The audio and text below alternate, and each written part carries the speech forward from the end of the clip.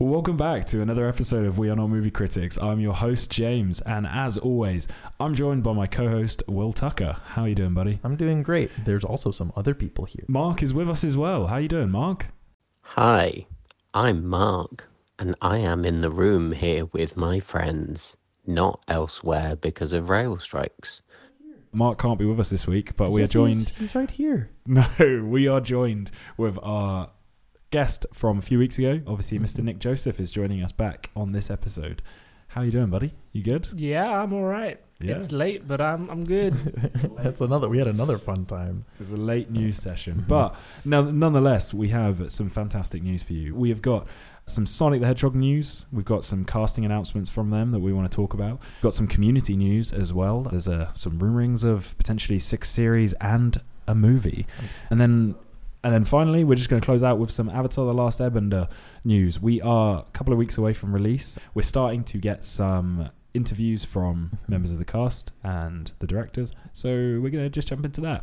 As always, if you don't fancy listening to what we're talking about in this section, feel free to jump around. Everything's going to be time coded below. Got a fantastic interview as well, very Valentine's Day theme. Stay tuned for that. But yeah, we're just going to jump into it with some Sonic the Hedgehog news. Sorry, very Valentine's Day themed. Sonic the Hedgehog.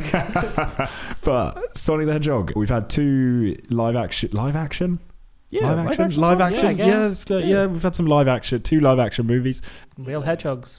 Real people. Ben Schwartz became a hedgehog to do this. Do you remember the original concept art? If you guys have seen how horrifying that Sonic the Hedgehog actually looked. I'm still convinced that was a marketing ploy. I mean, 100%. I hope so. I hope for the sake of the animators it was, because I'm sure they were put under some awful working conditions to make that work. Played off, because the first 2 films, they're really great. Jim Carrey has a standout performance, and after the second one came out, he announced that he was retiring, and he's actually coming back for this. Lied. Yeah, it's kind of nice, because he said in his interview that he gave to announce that he was coming back for it, he said, the only way I was getting back into this is if the script was great, and he described it as, it was like the angels had brought me a script. Whoa. That's how he said it.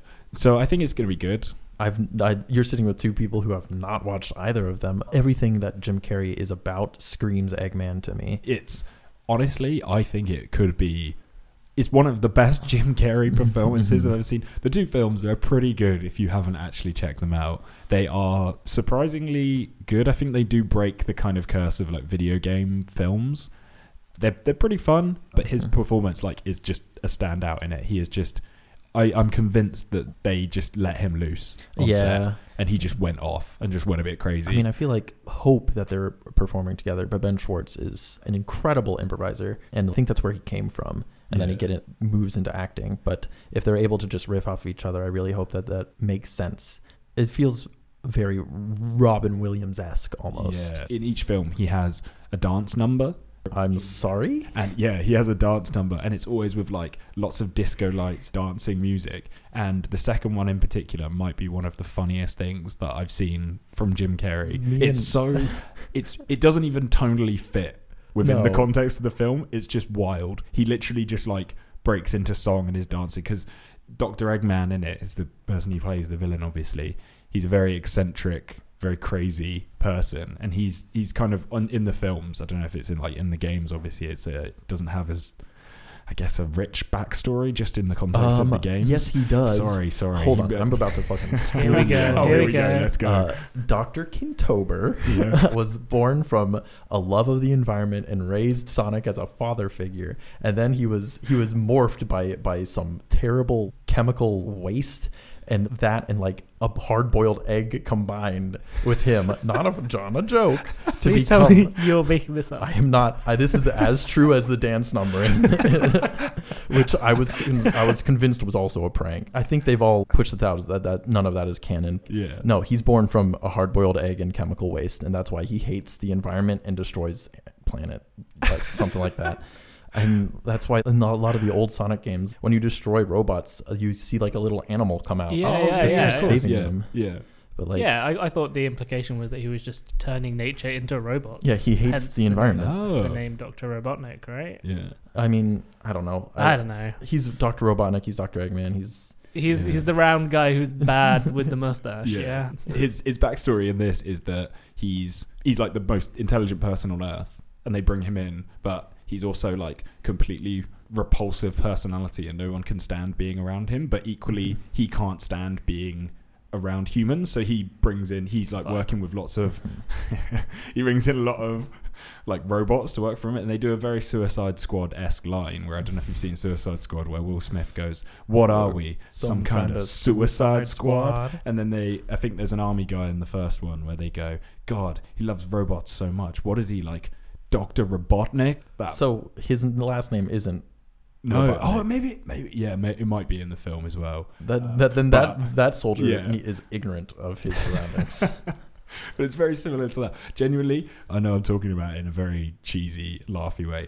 It is just a pretty fun watch if you do get around to it. I don't see how they could have made it like a serious, hard-hitting watch. No. You know what I mean? God, I would kill for a really, again, if they had really gone back the canon and made it like Sonic is saving the environment, the planet's in true danger.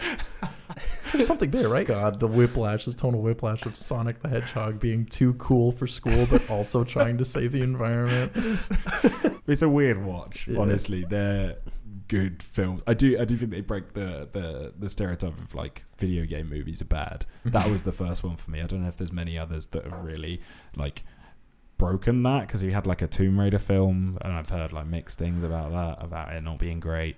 It's because they're trying to be serious. Yeah, I think you're probably right. And it's not like you couldn't do serious with a lot of franchises out there. Yeah. But it would be weird to do a super serious Sonic or Mario or... Yeah, because we just had the Mario Brothers movie as well. Took off massively. Yeah, people love that film. It was got a lot of money. Got a lot of money. It's not... I don't think it's like groundbreaking.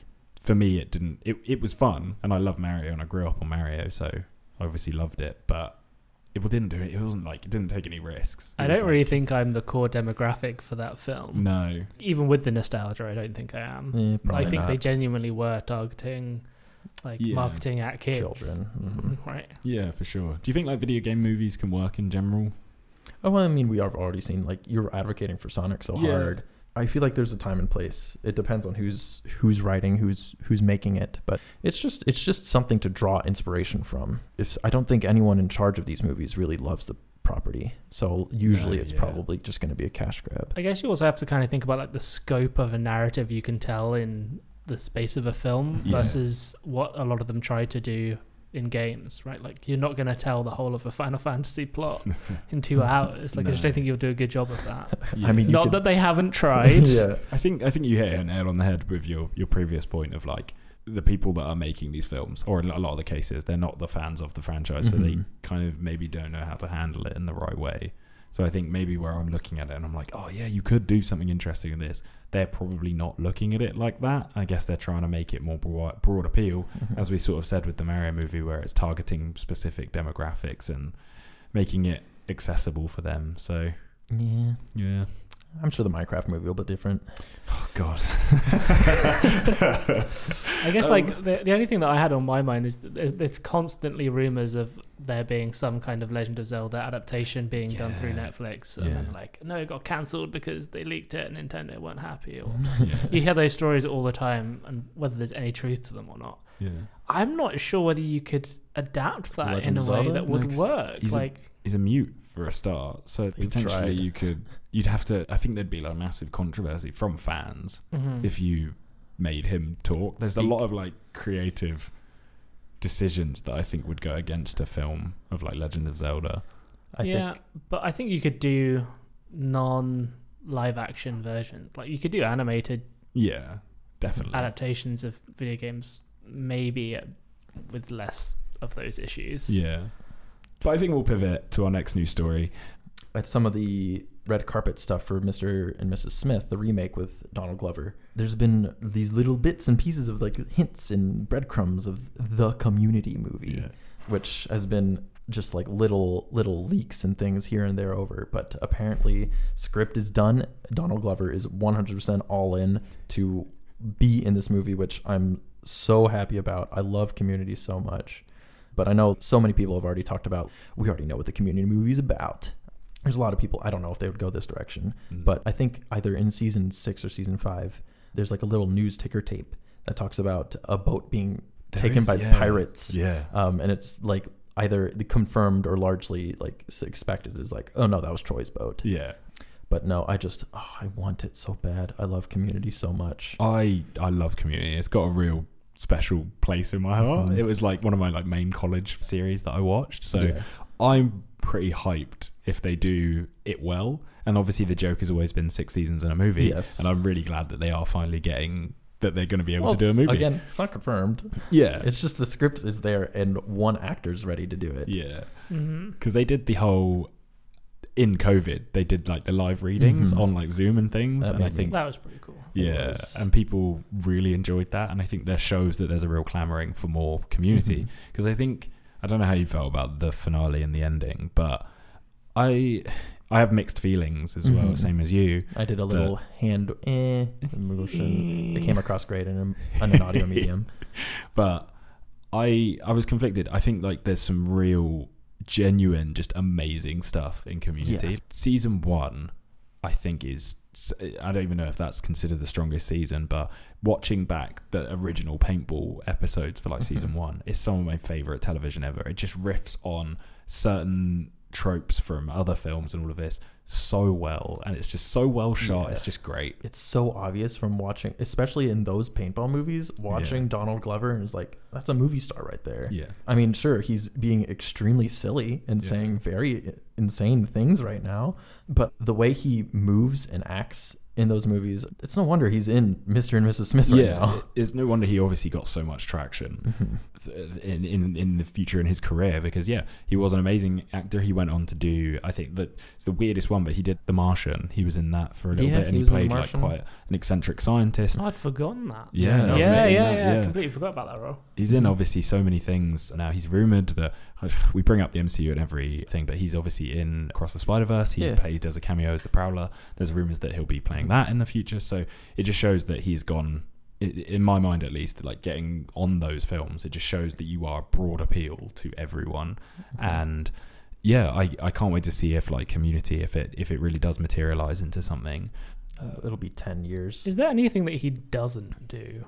No, I don't like, think so, because he did stand up. Obviously, he had a music career. He's dancing, singing, rapping. I'm a big Donald Glover fanboy, so I'm just gonna say yes to everything he's doing. But he's probably like, when people ask that question of like who's a celebrity you would like to meet, I think he ranks pretty highly, because I think it would be like a really interesting conversation to have with him, and I think he'd be quite an interesting, well-rounded person to speak to.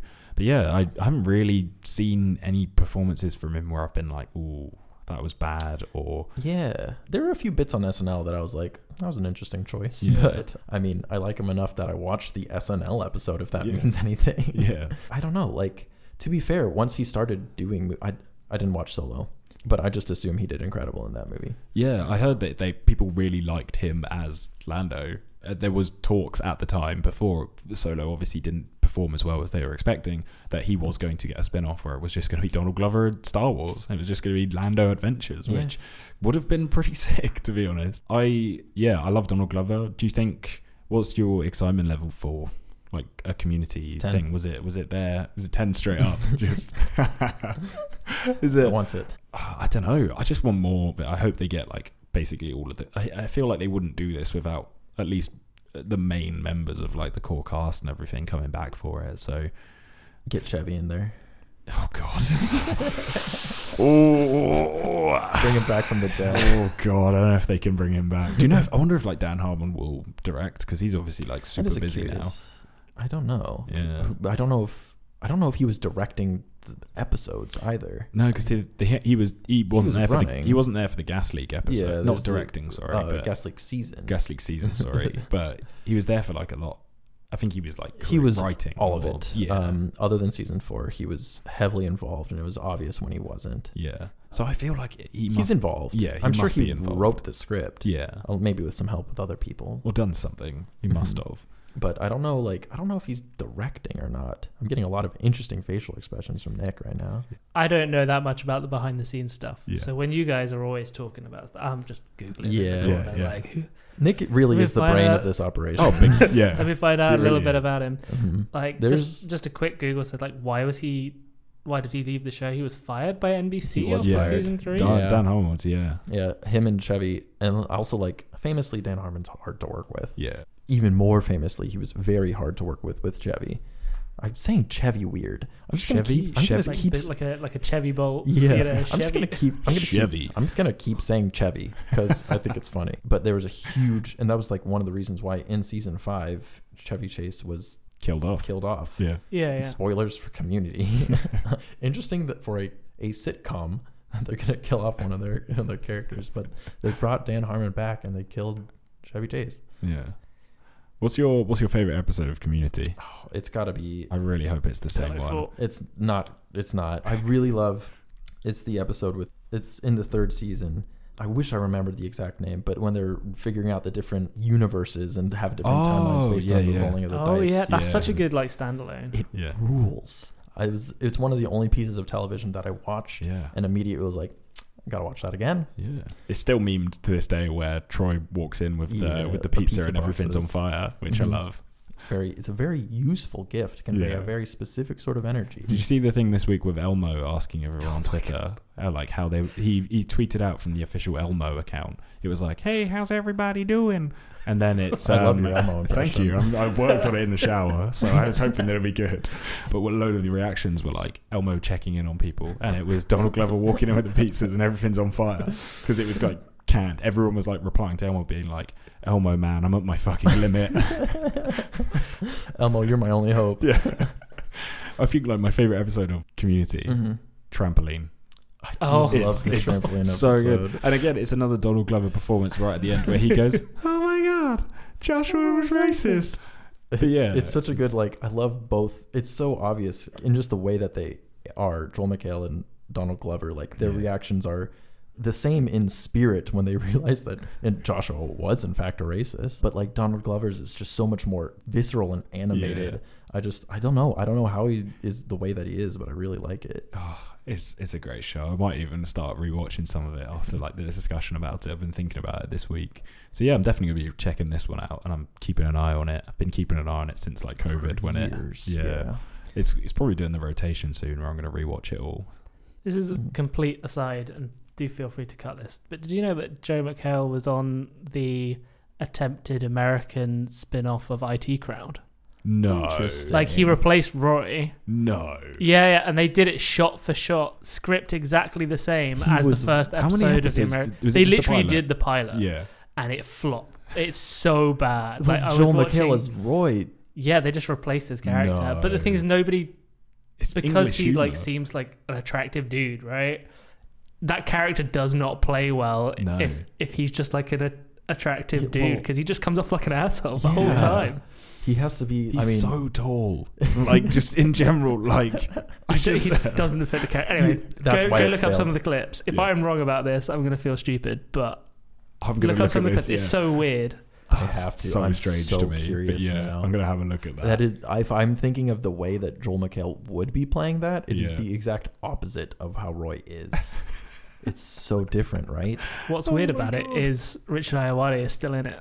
Is he still What? Moss? So he's So still they Moss. brought- Oh my And they reshot fucking it God. with him doing the exact same motion, the same. They have to go Yeah. back. I need to watch I have all to of watch this. There's need only to, one episode. No, they right? need to make it. But yeah, we're going to just talk about our final news story as well, which is something that I think as a group are We pretty. keep talking about it. we keep. It keeps I coming love up Avatar: The Last Airbender. Yeah. And this eventually this is going to become an Avatar: The Last Airbender fan cast. for sure. We're definitely going to do an episode at some point about like it in general, but the live action show. We're a couple of weeks out. We've been talking about it so much recently, but we've got some interviews from like the director and the cast, and it's all coming out now that obviously they're trying to market it hype, and they're making several changes Mhm. to kind of like the original show. Some of them more understandable. They're moving from an episodic sort Yeah. of. It's obviously Make big them- seasons, Mhm. lots of content. They have to shorten it down, so you're gonna miss it. They're gonna miss out some of the like I guess, side questy type thing. It's inevitable. This is okay. Yeah, I'm more okay with that. The one that's kind of interesting to me is that they're changing something with Sokka's character, where they're making him, Sokka goes from being sexist to not sexist in the later seasons. He of the becomes show. Not even in the later seasons. In the first season, he's sort pretty of quick. Yeah, he learns that. Yeah, and I think that's a really nice message, and I think it's a really nice like journey that he goes on. But they're changing that in the show, where they're not having him be sexist at all, and not having that kind of character growth there, which I think is kind of taking away. It's a mistake. Yeah, I think it's taking a lot away from the show. It sent a new kind of fresh wave of worries for me, because part of what sets Avatar, for me anyway, aside from other sort of like happy-go-lucky cartoons, is that it can delve a little bit deeper at times into some of these more complicated themes. And one of them is like sexism, which like I was a kid and I learned some of that stuff from that, obviously, just like in messaging and that sort of thing, and how to talk to and respect people. So I think it's a mistake to change such an important character trait, and it worries me for potentially if they're gonna make other adjustments to other characters. Yeah, I don't know how far into spoilers we can go. Yeah, I think for a 20-year-old children's cartoon, we might. Okay, right. I mean, like it's not just in Sokka's arc that sexism comes up, right? Like it comes up in multiple places through the show, like with Katara as well. Yeah. So like it feels like you hope that they pick it up there more, or I don't know. I mean, I think it's important to have like the characters that you're supposed to be rooting for grow as well. So if they fail, if they don't have these sort of moments where you see how they realize the error of their ways and their understanding of the world is different than what they actually believe it to be, it kind of takes away a little bit from the whole point of the show, which is that you have to sort of see everything and like live with it in its own way and like accept the way that things are and how they could be. The more you take away from those moments, it like starts to chip away at the overall picture, and I'm worried that that's potentially the direction they're going. We talked earlier about obviously broad appeal, and I'm worried that that's what they're going for with the show, which I think it's a mistake, because like the show is already pretty broad appeal. It's broadly appealed by many. Yeah, that didn't make sense, but that's fine. You know what I meant. Yeah, I know what you mean, and it's appeal it. You just it takes away from what Avatar is, I think, and I think it makes me more worried again for what we're actually going to be served up with this live action remake. Yeah, I just hope that they don't cut the character development to fit the plot in. Yeah, if you see what I mean. Yes. Like I'd rather they cut parts of the plot out that aren't essential and still kept the character growth moments in. Yeah, because there's ways to watch the show, and I would implore anyone to watch the show in its original full format. But you can watch the show. There are websites dedicated to showing you how to watch it with the shortest possible viewing time and for it to make sense and for you to get it all. Wouldn't recommend doing it like that. I mean, you can skip a few episodes. Yeah, there's some where it's just completely one-off. You could just watch it in a one-off and it's completely unattached to the wider story that's going on. Obviously, the wider theme story kind of picks up in 2 and 3 more so in the seasons 2 and 3 rather than season 1. But season 1 has an important role of establishing this world and like important. This fun.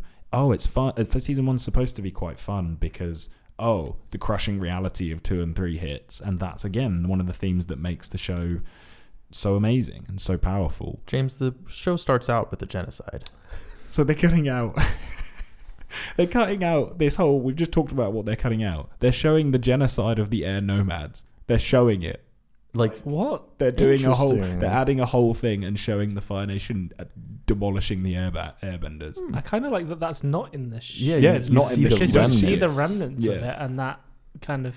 But they're going to show it in like full live action. That was one of the things that came out as well. It's a weird choice. All of these choices sound really weird to me. Like, I mean, we'll have to see how it plays out. Yeah. I mean, we get to see Monk Gyatso fucking kick ass. Yeah. So, I mean, I don't know if that. Yeah, I mean, I hope so from that perspective.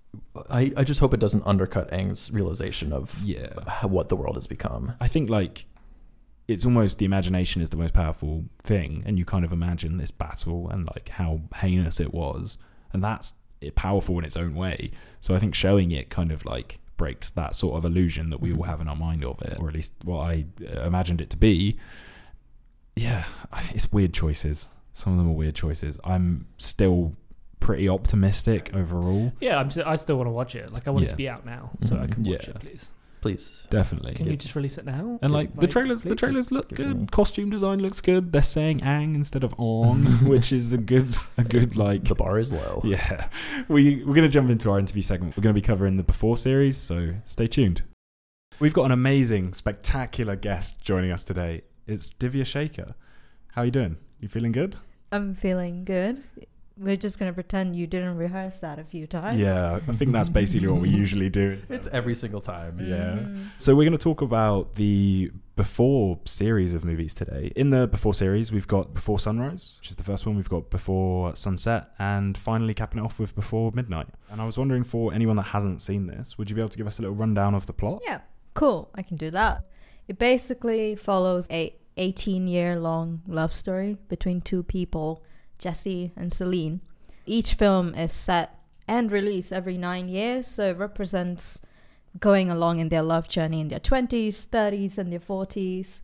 And it starts off in the first movie with them but on a train through Europe, and they kind of talk to each other, and they spend the day in Vienna, and then they just walk around the entire time. So it's very dialogue heavy, all of it. So the first one is called Before Sunrise, because Jesse, the character, has to take a flight home, and so they have a limited amount of time to spend together. And the first film, basically, you're left wondering, hey, will they ever meet up again or not? But they choose not to share any contacts at all, and then they're like, hey, let's meet in 6 months. And the second movie is set 9 years after that, and it answers the question of whether they met up or not. I'm not sure how much of spoilers I think just I should full go into. spoilers. Yeah, I think we're All right, cool. So the second one is Before Sunset. So again, Jesse has to leave for a flight, and he sees Celine, and they catch up. I don't want to spoil it, because I think you kind of have the mystery of watching it and figuring it out, or how they feel. And I think the last one is Before Midnight. It's again them walking about, talking, dialogue, but I would say the last one is more sad or heart-wrenching or real. The first two is very, very romantic, and you're like, oh my god, it's so cute. Third one, you're like, why the fuck did I watch this? So obviously the theme of the podcast is to talk about why this movie holds a special place for you. So what is it about this film versus any other that made you want to bring it on today? What kind of went into your thinking? Well, I mean, to start off, it's really fucking hard to, narrow it down. So hence why I picked 3. So I cheated a little bit. I watched this when I was 13 for the first time. And at that point in time, I think I was such a huge, hopeless romantic as you are. So I was on a binge of watching like a lot of romantic movies. So like Reality Bites, Heather, 16 Candles. And I really love Ethan Hawke. I think I watched him in Reality Bites, which is also with Winona Ryder. And I'm like, damn, I really like him as an actor. And then I saw that he was in Before Sunrise. And by that point, I had heard absolutely nothing about it. I mean, this was, I would say, over 10 years ago. But this first film came out in 1995. So I watched it and I was like, great. Lovely dialogue. Is there another one? And then I'm like, oh my god, there is another one. Cool. And I was really invested in their love story, and I totally forgot about it until years later. I think when I was 16 or 17. And then I was randomly scrolling and I saw a poster for Before Midnight. There's another one? Oh my god. And then freaking like scrambled, dropped everything, and went and watched it. Crushed emotionally. Yeah, very, very emotional. Considering I was so invested in both these characters' love story, and then watching them fight. Please don't. Please You're supposed to love each other. But I think it kind of reminds me of different ways that I imagine love to be. And I think when I was a teenager, and I think still now, I'm still a bit of a hopeless romantic. I would want to meet someone on a train. I want to fall in love with in a bookshop or something. And I think it really fueled that fire. Rewatched this at different stages in my life. So when I was a teenager, when I was, well, not that I'm super old, when I was like 18 and I had been in relationships obviously quite recently, and I think I resonated with the characters very differently. Want to know what you guys thought.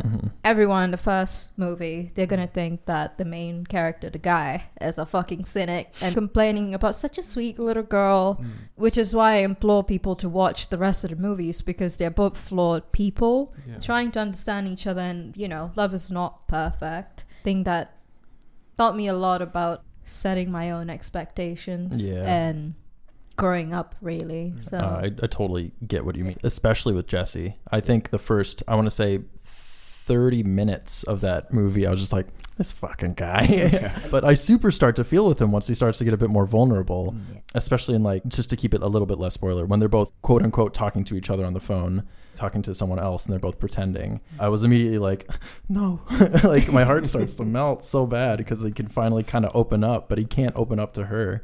And I adored it. I bought in right then and there. Because how old are they in the first one? Early 20s. yeah, Early 23. 23. Yeah. So it tracks in that, like you said, he's a bit of a cynic. At 23, I do feel like I thought I knew everything, and then definitely took the rest of my 20s to figure out I didn't. And so he's in that slightly arrogant, what he thinks is correct, and he's really dismissive of the palm read. But I know what you mean. I was a bit like, I don't like this guy. But by the end, I was, heavily invested, and by the end of all three, was just crushed entirely. I think for me was the most interesting aspect of these films, that you see these characters not only age in real life, but you see them age on the screen. And it's not just about how they look, it's about how their priorities change. It's about how the factors in their life change as well. They start off, obviously, as you mentioned, with like gooey romantics, and it's all they've met for the first time. And I think all of us have felt that connection with someone where you meet them and it's that instant spark, it's a very relatable feeling. But as you grow and it changes, your definition of love changes. I know you alluded to experiencing that change in love, so that was the most interesting aspect of the film for me, and I really loved it. I think as well, growing up watching it, especially the first movie, watching it as a teenager, I'm like, yeah, I get it. The ideas that you have at that age, you feel like are so important and so right to you, and you see that in the characters based on how they speak. Jesse thinks he's so right. He's very cynical about things, but he thinks, you know, that's a logical way to think things through. Celine is more of optimistic and hopeful, and she's, you know, it's all about very, very much chasing love in a way, or like sees the good things, hope in people. But you can kind of see the switch in the second movie, where they kind of switch roles a little bit. Celine is now a cynic because she's been through really shit experiences with love, and all of it is alluding to Jesse, I would say. And Jesse is like obliviously acting like he's not bothered by it, and he's really hopeful. And then what you feel at the end of it is, hey, actually they're both not doing great. And then they also acknowledge in the second movie that, we used to be so stupid before, like 9 years ago, for not exchanging any type of contact, whatever. I love that. That was an excellent point to put in. It just, they were so stupid, and thank you for acknowledging it. A lot of people was not a fan of the third movie, but I think it was really important, I would say, because in the third movie, you see the reality of how their love grew, but also like the disillusionment of it. You can clearly see that they're both craving so bad to be their past selves again, whereas in the previous movies, they were trying to move forward and not trying to be that. So it kind of makes me reflect on my life a little bit. I'm going to look back at this time right now in the future and be like, I wish I was my past self. So I think it makes me think, let me just do the best I can, maybe not do stupid shit. We can only hope to not do stupid shit. So you spoke about the third one and sort of it not having quite the same reception. And I think it is brutally realistic depiction of love. But overall, I know what you mean. It's not as romantic, happy-go-lucky. But I do think it definitely still painted a picture of a type of love that I think most people would want to attain. Despite most of the film being them fighting, come the end, they kind of, we're still... okay, they're very different. We're still who we are. And they go back to the sort of silly, hypothetical back and forth that they have. And it was really nice. But one thing I think I mean, I've already griped to you about making me watch these 3 films in a short space of time and the emotional damage that's brought.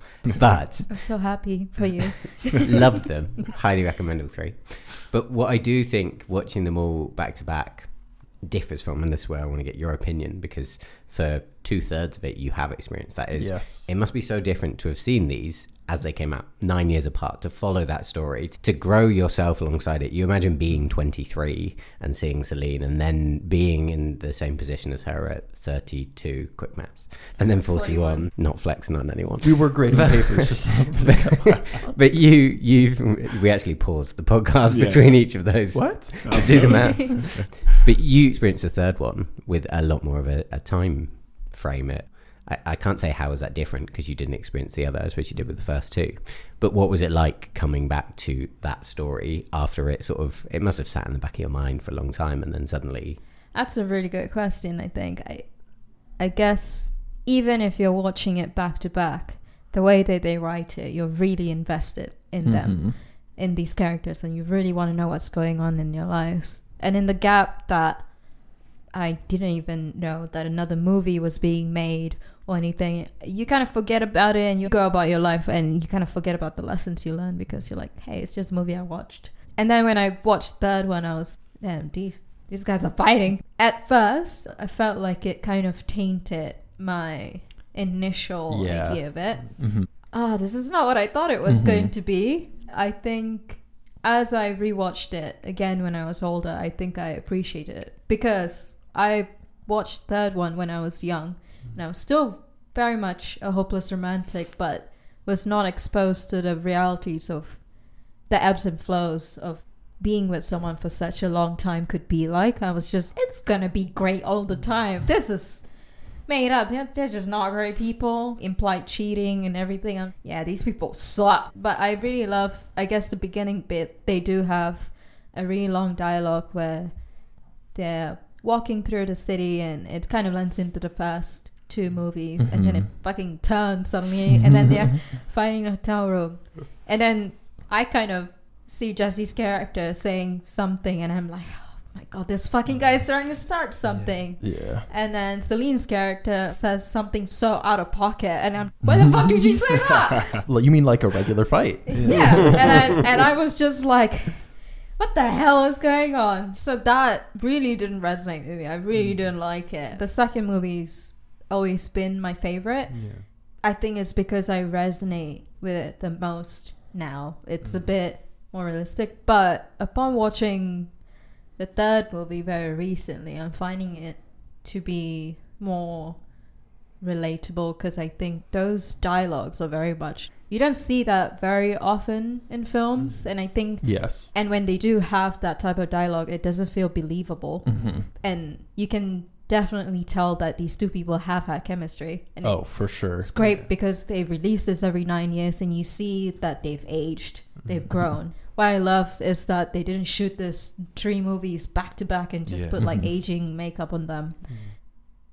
It's just, it is really good. I do feel like you've touched on something, which is specifically the dialogue, because these movies are 99% dialogue. I wanted to ask you specifically on the way that both the actors come in and bring their own piece. Without the chemistry between them, these movies straight up do not exist. And I'm very curious how you think, 1, how they change as the movies go on, but 2, how you think they complement and maybe not complement each other potentially in the 3rd one, without the way that they speak to each other and the way they talk, because it is a very, I mean, I guess it has to be improvisational, because they are just speaking for some 12-minute shots, I think. And none of it was improvised. It's all 100% written scripted down. They memorized that entire thing. The actors mentioned that it was very annoying to memorize it, but they stuck to it. That is mind-blowing. The second is almost real time. It's not quite, but it's not much longer than the length of the film, what you see. So that's insane that they literally had that all down. I'm flummoxed. The second one had 11-minute one-shot take. But it's just them talking, really. At the start, when they leave the bookstore and start walking, it is. A lot of it is 100% scripted. So in the first movie, the director Richard Linklater and Kim Kazan, they wrote the story, and then at that time Ethan Hawke was quite well known because he was in Reality Bites, so it was becoming. The person that plays Celine, Julie Delpy, was practically unknown, so they took a chance on it and they did a chemistry read and it was great. So they shot everything. Obviously they had to memorize the lines, but the second and third movies were written with the director, with Ethan Hawke and Julie Delpy. Okay. So a lot of what happened in movies and the lines, they went back and forth over years, but a lot of it was inspired by what they were going through as people, because Ethan Hawke was going through a divorce with Uma Thurman. I think he was drawing on his experiences from that. So is Julie Delpy. She also was talking about it. And I think you can kind of see the dynamic, because Ethan Hawke also said that he was intimidated by Julie Delpy because she seemed really smart, seems to know shit. I mean, some of the stuff she has said in these movies, just as a brief comment, she'll just say something and I'm like, oh, I think specifically, I want to say, I can't remember if it's the first or the second one. If someone goes missing, and then it's kind of nice because people can just imagine whatever they feel like. And that kind of crushed me a little bit. Yeah. She talks about death a lot and it messed me up. A lot of her throwaway comments on life and society things made me really pause and be like, oh my God. It's how I really felt, watching it as well. I think the strength of these movies in general is that I never for 1 second doubted that these were real people. Absolutely. I was sat watching this movie as if I was just taking a peek at a couple going through their initial phase and then the middle phases and then finally where it's left at the end of the story. And I think that's a real strength of not only the directing, but it's the actors as well. And honestly, I see why you picked it, from the sense of it's really difficult to talk about just one of these films. I know we've marketed it as this whole podcast of, we'll talk about one film that's a property or this sort of thing. But when you came to me with 3 films, I was like, okay, it's a lot of films. But when I first sat down, I watched those first 2 with you.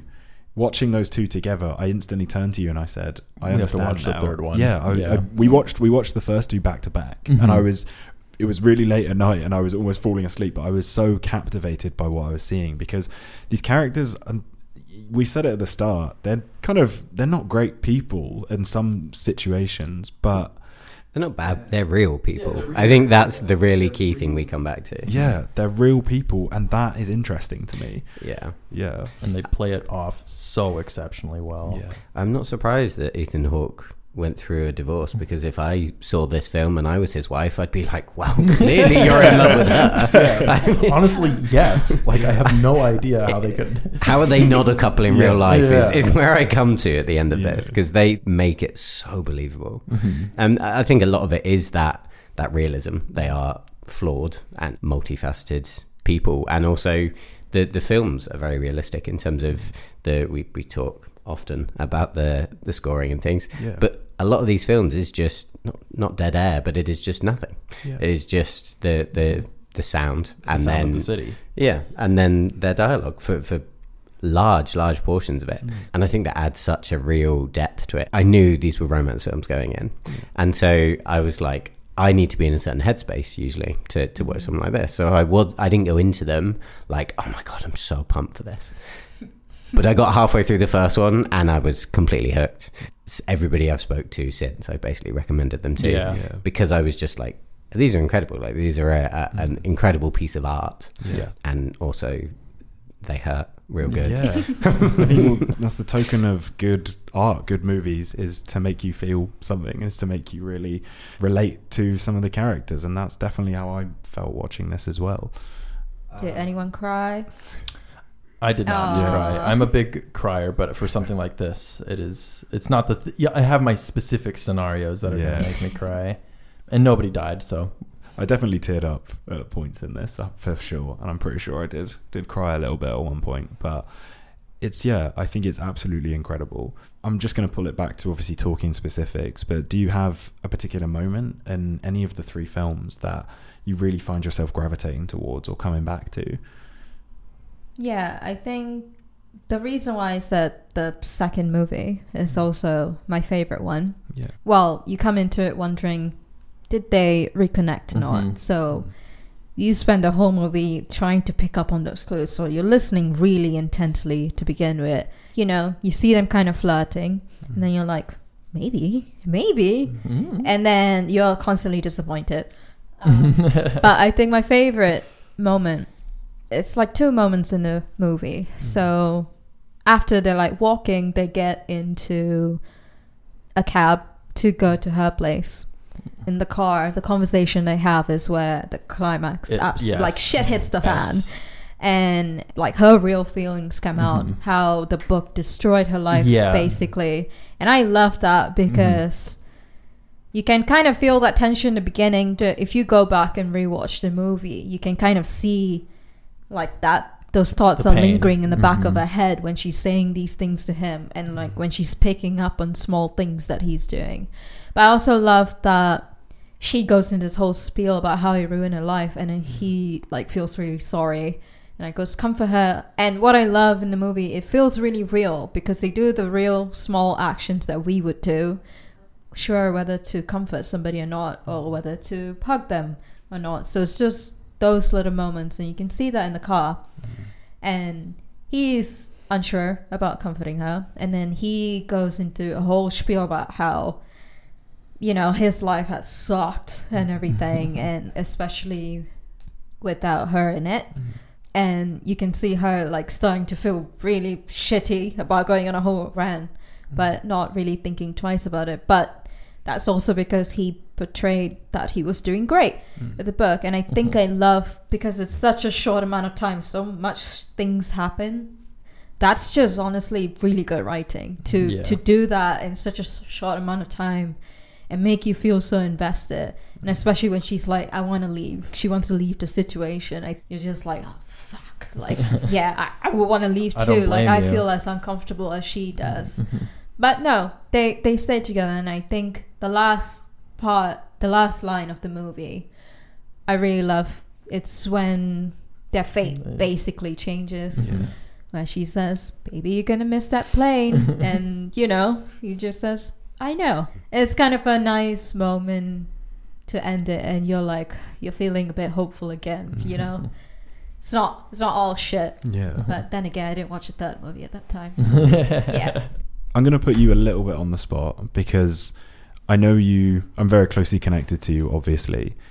And I know that one of the aspects of your life that you want to move into, hopefully one day, is script writing potentially. Did you learn sort of any lessons from this that you wanted to take forward into like your script writing or the messaging of the film? Just be change? Richard Linklater. Well, I think my motivation, I do want to write something and produce something eventually. Since watching this movie since I was a teenager, I think I really resonated with it, and you know, I still remember it so well to this day. This is what I care about, and this is what people would care about, you know, relating the most with human experiences, you know. And yeah, the director's work, Richard Linklater, I mean, he made some amazing other movies as well. He made Boyhood, which was shot over 12 years. It's just great. Again, he's really good at showing how the passage of time affects people, and I really like his way of portraying that. He made Dazed and Confused, School of Rock as well. School of Rock was I was very surprised. I was like, what? This isn't right. It turns out like they basically asked him to do it, and he never had done those movies before, but then they were like, oh, what, you can't do it? And then he was like, no, I can. So, that's how you get someone to do something. I bet Richard Linklater's not going to do it. He's not going to do it. He couldn't. They basically did that to him. So I think I think I really just, right now when I think about writing anything, I'm trying to capture essentially human experiences. And part of it is that I've also thought about going to more documentary filmmaking stuff, because I want to, you know, tell the stories of people that don't necessarily have a voice, but you know, that means talking to a bunch of people and like being really persistent with it. You could be Celine's war photojournalist boyfriend. Oh my god. It all came back around. Maybe I wanted to be with her. Maybe that's it. But I really get her motivation though, because she was saying all this thing about feminism and the rage that she feels, and I think as a woman you do feel that in some ways when you feel unfairly treated in the world, in that sense, and I totally resonate. And sometimes the way Jesse speaks to her, I'm like, I know why this actor is so bad, and I'm like, punch this fucking guy out. Anyway, he's all right. Yeah. Like as you've grown up, obviously you've potentially shared this film with other people. I know obviously we watch these movies together, and my reaction is my reaction, and obviously we'll talk about how, maybe more specifically, how each of us felt about the film. But how in the past have people reacted to when you've shown it to them? Did they like it? Did they hate it? Did they feel the same as you, or did they take a different message away from the movie? Well, I guess in terms of recommending it, I think a lot of girlfriends that I knew have watched the movie before or have heard of it. But I think when I first watched it, I don't think I even talked to anybody about it and so on, until a few years later where I was in a relationship and I really loved this movie, and I kind of was like, tested it, used it as a test. So like, if they can sit through this movie with me and not complain about how Jesse's fucking annoying the entire time. Wait, they can't? They don't? Because I feel like the first 30 minutes, I feel like you can give them a couple freebies, right? Maybe like one, like one or two. You're like, but there's if it captures the whole movie, maybe. Yeah. So before I even told you or introduced this movie to you, I think the first person I showed it to, they fell asleep. Oh. So I was just like, maybe this is, I think, and that kind of was like, maybe it's just a really long dialogue, and maybe they were really tired. No. Immediate red flag for me. Yeah. Well, not with him.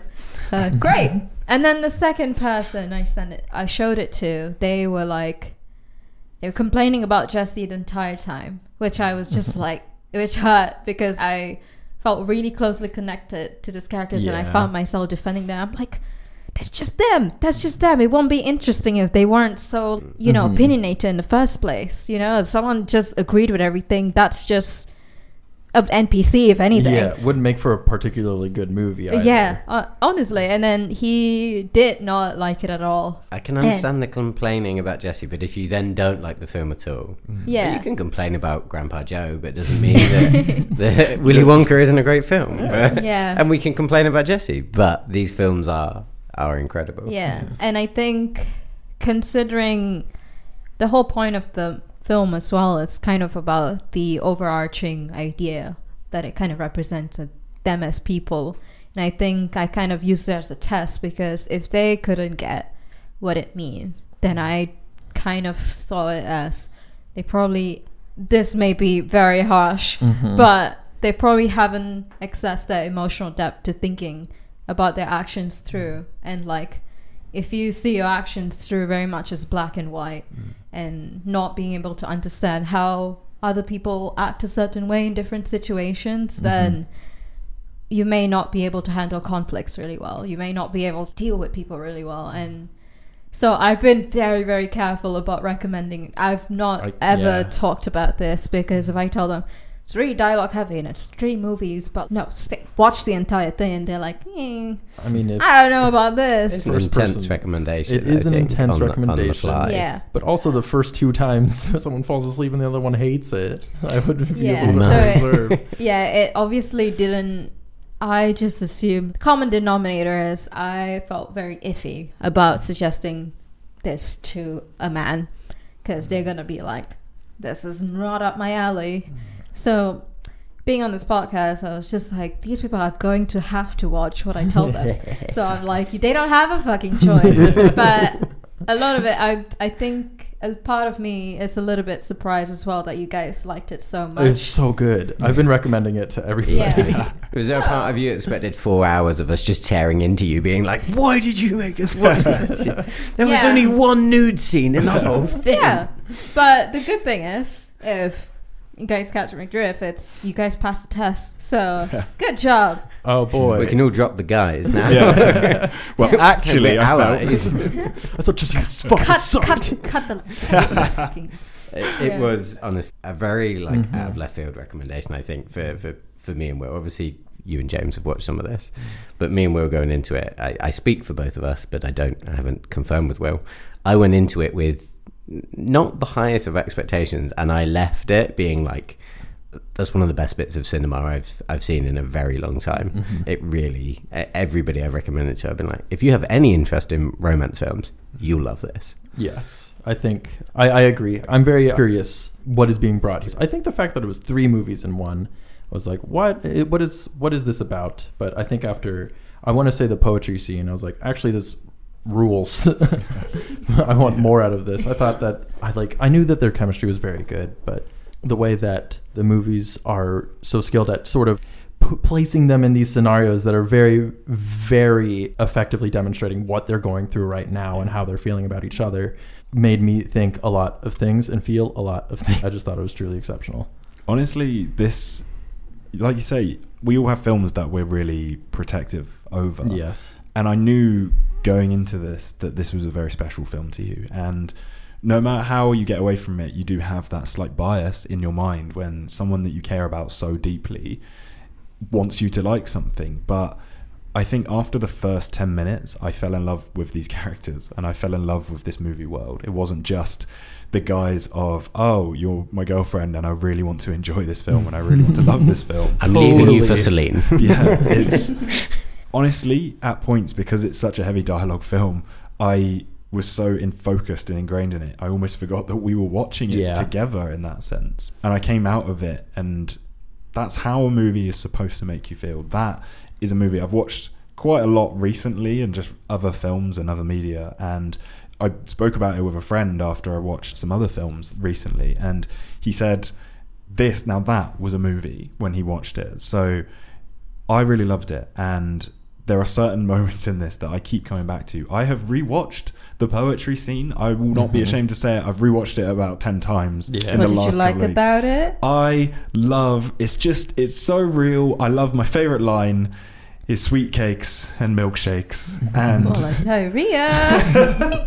when I text that to you, it's the lactose perspective of it, honestly.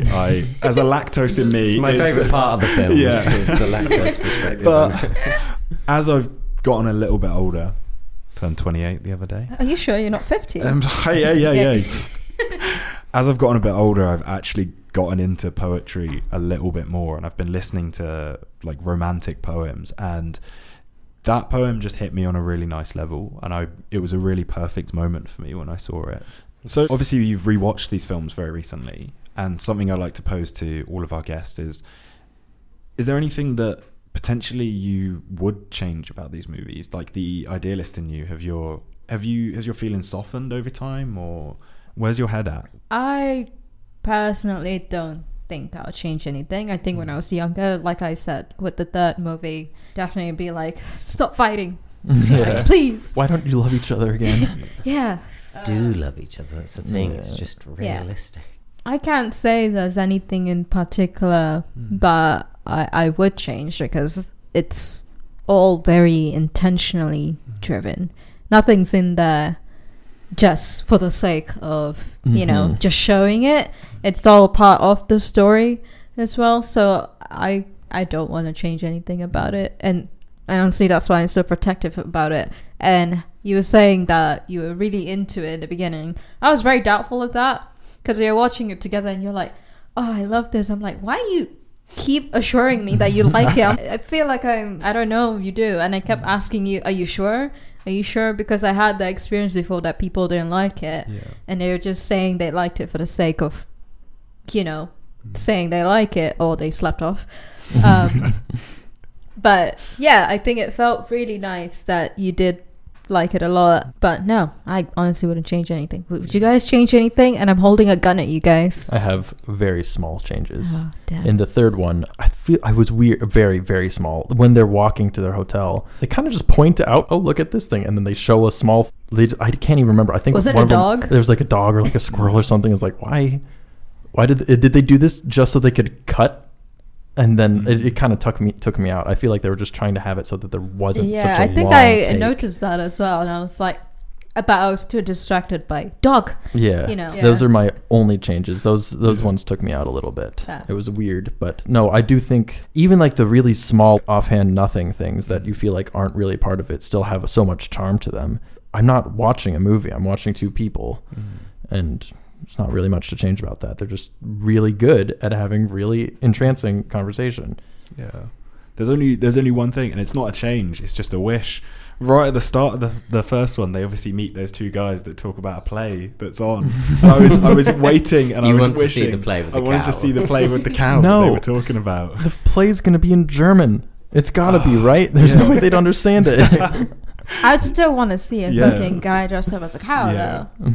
That's And, true. Yeah, would've honestly, I loved totally that. forgot about it until you mentioned it. I'm like, oh yeah, we never did get to see the fucking play. And you were saying like, do we get to see the play? I'm like, bad news, buddy. Yeah. In the fourth one. Yeah. I think I It's actually set from the point of view of the cow. I read an article after this saying that apparently Julie Delpy denied she did not want to do a fourth one. She was tired of the movie business, which was even more heartbreak after all of this Yeah. emotional turmoil. I don't blame her for that, because realistically, what do you do?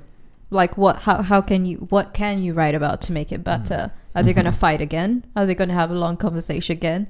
What is it going to add? I mean, I personally, obviously it'd be really nice to have a fourth movie, but it also is on the verge of, if they make the fourth movie and it wasn't living up to the rest, it will ruin the arc of them, at least personally for me.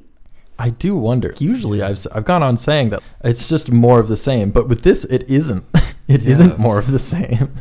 It is. It's kind of such a nice tight. They're their lives. Yeah, it's such a one tight story. isn't it? Yeah. Like, it's not 3 films, it's a 3-part film in a way.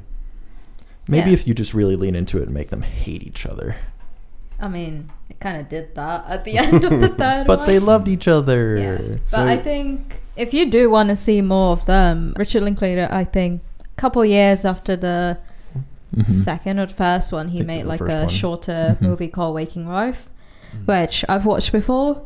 It's not anything. It's just a movie about this guy dreaming and going through different dreams and learning about different philosophy. And one of the dreams is Jesse and Celine having a conversation just about life. It's a really short scene. But yeah, if you want to see more of them and you're really craving for it, I think it's worth a watch. Though it is really weird. But but it does make you reflect a lot on your life, because it's just crazy dreams and like what you realize in those crazy dreams. Just as a final for anyone that hasn't watched this film, what would be your kind of closing remarks as to why you should watch this film? Why should you invest that time to watch the 3 of them? You know, are feeling, I guess, lost, or you feel like a little bit, feel like nothing's going right for me, but also like you just don't know what your life is about. I think you can kind of take comfort in seeing these two characters going about their life, and you can kind of resonate in some sense and feel like you're not alone in this world, as what I would say. But I guess as a hopeless romantic as well, I think if you're a hopeless romantic, definitely watch this movie. Yeah. It might make you more sad afterwards, but you know, Yes. I suggest just getting on a train through Europe and never getting off until you find someone good enough for you. But you know, that could be quite expensive in this day and age. You don't have to pay for the train. Yeah. Just get on it. Just get on it. Yeah. Yeah. So we've got to get off at the next stop because I haven't bought a ticket. So. That was That's a good segue that from was Jesse. Jesse's only reason. I just want to say a massive thank you for not only coming on the podcast, but you've been heavily involved in a lot of work behind the scenes, and it hasn't gone unnoticed by me, by the other two as well. You are truly crucial to how we've been doing things and how we've been marketing ourselves. So I just want to say a massive thank you for all of that. And yeah, if you haven't checked out the Before series, I would highly recommend it. It comes very well received from all of us. And 100%. yeah, we've got another segment coming up for you. Let us know what you thought of the 4 series if you have seen it. We'd love to hear from you. So, and if you didn't like it, don't let us know. Yes. You fell asleep. I will dead get a to gun. us. we'll send Divya will come to your house otherwise. So I'd watch her house. You Will won't do even see it no coming. chores. But we've got one more final segment coming up for you guys. So stay tuned. Final segment of the show. Final segment of the show. Final segment of the show. Nah, that's not even close. No. We're just going to talk about what we've been watching or reading or playing or anything really that's been on our radar for the last couple of weeks. Will, do you want to kick us off? What you been watching? I've been enjoying a little bit of a fine show called Silicon Valley. Oh. It's such a funny show. I have started watching it when I sort of got into like second or third season. A friend of mine was like, "Hey, check out these funny guys." But I've really, I mean, it's incredible and there's a lot to appreciate from that aspect. But I'm now in a biotech company and things are just a little bit different to watching it this time. I've got a list in my phone about like the things that I'm recommended and things to watch. Divya's been suggesting me to watch this for a really long time. Everything that I've been recommended so far has been top tier, so I imagine that this is much the same. It's extremely funny. Yeah. Like when it comes to comedies, I appreciate a lot about them, and oftentimes I will sit through a comedy I enjoy, and I will laugh once or twice. I can be a pretty stoic enjoyer of this sort of thing. There are so many moments in this series where I have to pause it because I couldn't comprehend anything after the punchline. I can think of no less than like 5 or 6 different moments just right now that it's just an extremely funny show. It's very, very well written. The one scene that I've seen from the show, and I don't think I can talk about it on here. I know exactly what you're about to talk about. It's that scene, and if you have seen Silicon Valley, then you probably know what I'm talking about. I'm assuming it's the middle out scene. It's the one where I'll try to describe it without going into too much detail, but it's the one where they're doing a calculation on how... That's the middle out scene. Yeah, that's the one. They're trying to work out something, and it's very funny. I have never heard of this show. You haven't? Yeah, I don't know what you're on about. Give us like a slight... All right. So it's set in Silicon Valley, but it is just this one guy. He's in like an incubation pod where someone who has made it and sold one of the little startups and has a ton of money is trying to get, he's essentially investing in a bunch of people he thinks might do exactly the same thing and allowing them a space to work and live while they make their own thing. And this guy, he has an idea for like, oh, you can check to see if your music that you're making is going to copyright strike somewhere else on this thing. And he accidentally makes an absolutely incredible compression algorithm just because he's really good. And he's like, it's whatever. And then suddenly think along the lines of a Google finds out and like, we will offer you so many hundreds of millions of dollars for this. And he instead decides to try and set up his own company. And it's just a lot of the pratfalls based around a lot of real world things that have happened in this sort of tech startup world of just this absolutely unthinkably insane thing that is actually real that they're incorporating into their own. It's a comedy. It's very like comedic, like bouncing off each other. I think is a very strong cast from them. It is a very strong. Some of the cast is a bit questionable, not in their performance, just in their real life. Yeah, I can't remember his name. TJ Miller's bad. Gale from The Office. He's the really weirdly tall, pale guy who's dating her at another point. Of course he's in it. Yeah, he's so fucking funny. Yeah, he's so comedic. Just in general, I really like his performances. I'll have to add it to the list. Yeah, definitely. Yeah. It's really good. I mean, you're selling it. Yeah, it's very good. How about you, Nick? What have you been up to? What have you been watching? Yeah, I mean, I'm not normally on this segment, so I'm not the person to be keeping up with the current new things. That's not my normal role. So I have just finished rewatching How I Met Your Mother. Yeah. Which I hadn't seen in quite a long time, but then I kind of binged it over the last month. Yeah. It's like 9 seasons or something. It's not like, a short 9 show. seasons? No, it's a long running 9? show. I think it is 9. Yeah. I should know. I just watched 8 or 9. it. I remember people really hating the ending. Yeah, I mean, again, I don't know how spoilery we want to go, but yeah, I think we're fine with this. Like, if you haven't checked out How I Met Your Mother, then and you want to avoid spoilers, it's been out for a while, but we are going to probably spoil it. But yeah, go ahead. I actually think the ending, with the story not really being about how he met their mother, yeah, was the right choice for the show. Yeah, Like, I think it was a good ending for a very long show. People didn't like the last season much because it covered such a short period of in-universe time. Yeah. But I think it's actually just really good. Yeah. I remember not being that crazy about it at the time, but I think watching it as a slightly older person, closer to their ages, does change the way you watch that show quite a bit. Yeah, big time. I think it's like, for a long time, it was my favorite show. So I have really strong opinions about, obviously, as you mentioned, the ending and like the show as a whole. But I think so much of it is just good. Like, so much of it is just really funny. Early to middle seasons especially. It's really, like you were saying earlier, Will, about how you laugh like once or twice. I laugh a lot when I watch How I Met Your Mother. But also, there is some emotional sucker punches in there of just really heartfelt moments that are, it's really, sometimes it's really difficult to watch. And sometimes it gets you, it hits you in a certain way, which I really love. Yeah, they do a really good job with the dialogue in those moments in particular. They make a lot of it feels real. Sometimes it feels very over the top, but still emotionally resonant. I must admit, it does definitely does do some sitcom-y things. Yeah, which if you watch a lot of sitcoms, they really stand out like a sore thumb. Yeah, I think the second you put a laugh track in there, you're sort of expected to lean into it, right? Yeah, I guess for me, it's more like the characters have a catchphrase, and the catchphrase is in every episode, kind of a thing that really stands out. Never mind, I don't want that. And I can't. Once you see it as a pattern, you can't unsee it. Yeah, you can't un-bazinga it. Oh God, yeah. Can you cut that? Can you cut that, please? I think like no, definitely not. That's staying in. I think with How I Met Your Mother, it's like one of those. It was in that era where it was originally aired to be once a week.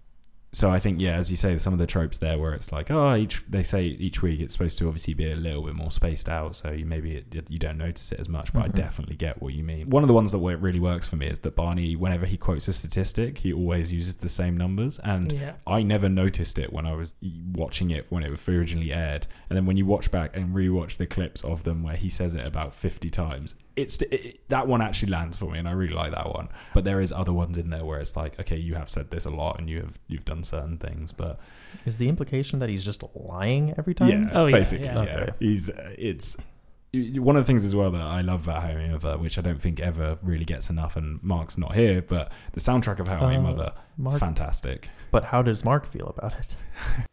Did you see that one? That person really did a performance in that one. But check out How I Met Your Mother. It's a good watch. I think it's one that you can watch and quite easily burn through episodes. It's a very easy. Sure. Yeah, it's a very easy one to sit down and watch and fall asleep listening to. Yeah, I definitely want a laugh track to wake me up at 7 a.m. That's how I want my life to live. People start the day with a laugh. I guess start the day with people laughing. I guess in this scenario at me. Do you ever think of like how horrifying it would be to like be the only one in the world that could hear a laugh track? No, but now I am. What have you been watching? I've been in like a bit of a light. I guess maybe not light is the right word, but I've been in sort of an easier watching mindset this last couple of weeks. But I've been watching a show called Abbott Elementary. It's on Disney Plus, and as the name suggests, it's set in a school. It's set in a very underfunded school, but it's about how the teachers kind of deal with the oppositions that they're going through. I've said light, it's a very real world problem, but it's really heartfelt. It's got some really great acting. It's very laugh out loud at points. It's them learning a lot of lessons about how to teach certain kids and how they deal with like the hardships of being underfunded and what they can do about it, and how having a good teacher really impacts their lives. And like you see some of the kids that like it's fictionalized. I was going to say, don't get me wrong, it is fictionalized, but you see like some kids that come back to the school that have had a really good upbringing from that school. Name some of the teachers. Like one of the teachers on the cast has been there like 30 years, so like the kids that she used to teach have like grown up. But it's really it's making me laugh quite a lot at the right moments, and it's been a good one. You're making it seem a little bit like it has this sort of after school special vibe. Yeah. And I'm not sure, would you say that's applicable? Not really. It's kind of, so. No, it is more heartfelt. There are very good moments of like, this is very hard hitting at moments because they are trying to do stuff, but it's more about like the lessons that the teachers learn, like about these kids and things, interspersed with moments of comedy from the kids and moments of comedy. The premise is like the headmaster is completely incapable at her job, and she got the job through nefarious means. So her being really bad at the job is spending the money on the school, weird things, or just moments where she's letting them down, and it's about like how the teachers overcome that. I feel like the school. I think I need to watch this. Yeah, show. it's good. It's got the I forgive me, I don't know his name off the top of my head, but if you ever watched Everybody Hates Chris, kid that played Chris Rock in that, he's all grown up and he's like one of the teachers, and he keeps the demeanor he had when he was like playing Chris Rock. So he's very like, surely his name isn't just Chris Rock. No, his name's Gregory in this. He brings a sort of stoic, and the funny thing is, one of the running jokes is that he's trying to be the principal, and he was like up for the job of principal. Something happens, and then this teacher got the job as principal. So every time she like makes a joke, she's like, "What? You trying to be principal or something?"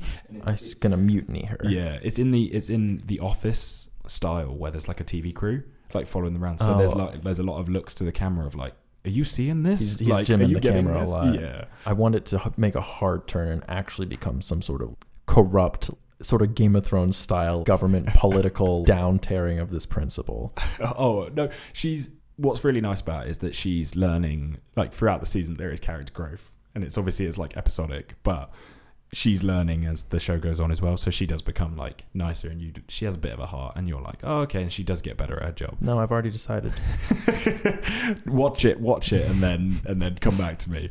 But it's really nice because I'm watching it with my mum's watching it alongside. I recommended it to my mum. I'm not going to take credit. Divya recommended it to me, and then I recommended it to my mum. But it's really nice because I could see that she's enjoying it, because I can see we share a Disney Plus account, and I can see like the episodes where she's watching it and where I'm watching it, and it like I have to keep changing the episodes back down to where I'm watching it because I'm further ahead. But it's nice. It's like brought us together a little bit about something we're watching together. So I like similarly. Also, going to Game of Thrones, me and my mom sort of had that. Very different vibe, I'm sure. Oh, but it doesn't have to be. Abbott Elementary, you better change tail. I think we'll call it there. I think that's the show. If you want to reach us, we're on We Are Not Movie Critics at Instagram. Drop us a message. Let us know what you're watching. Let us know if you enjoyed or watched the Before series. And yeah, stay tuned. We've got another episode coming for you in 2 weeks' time. So stay tuned. Good night. Bye. Bye.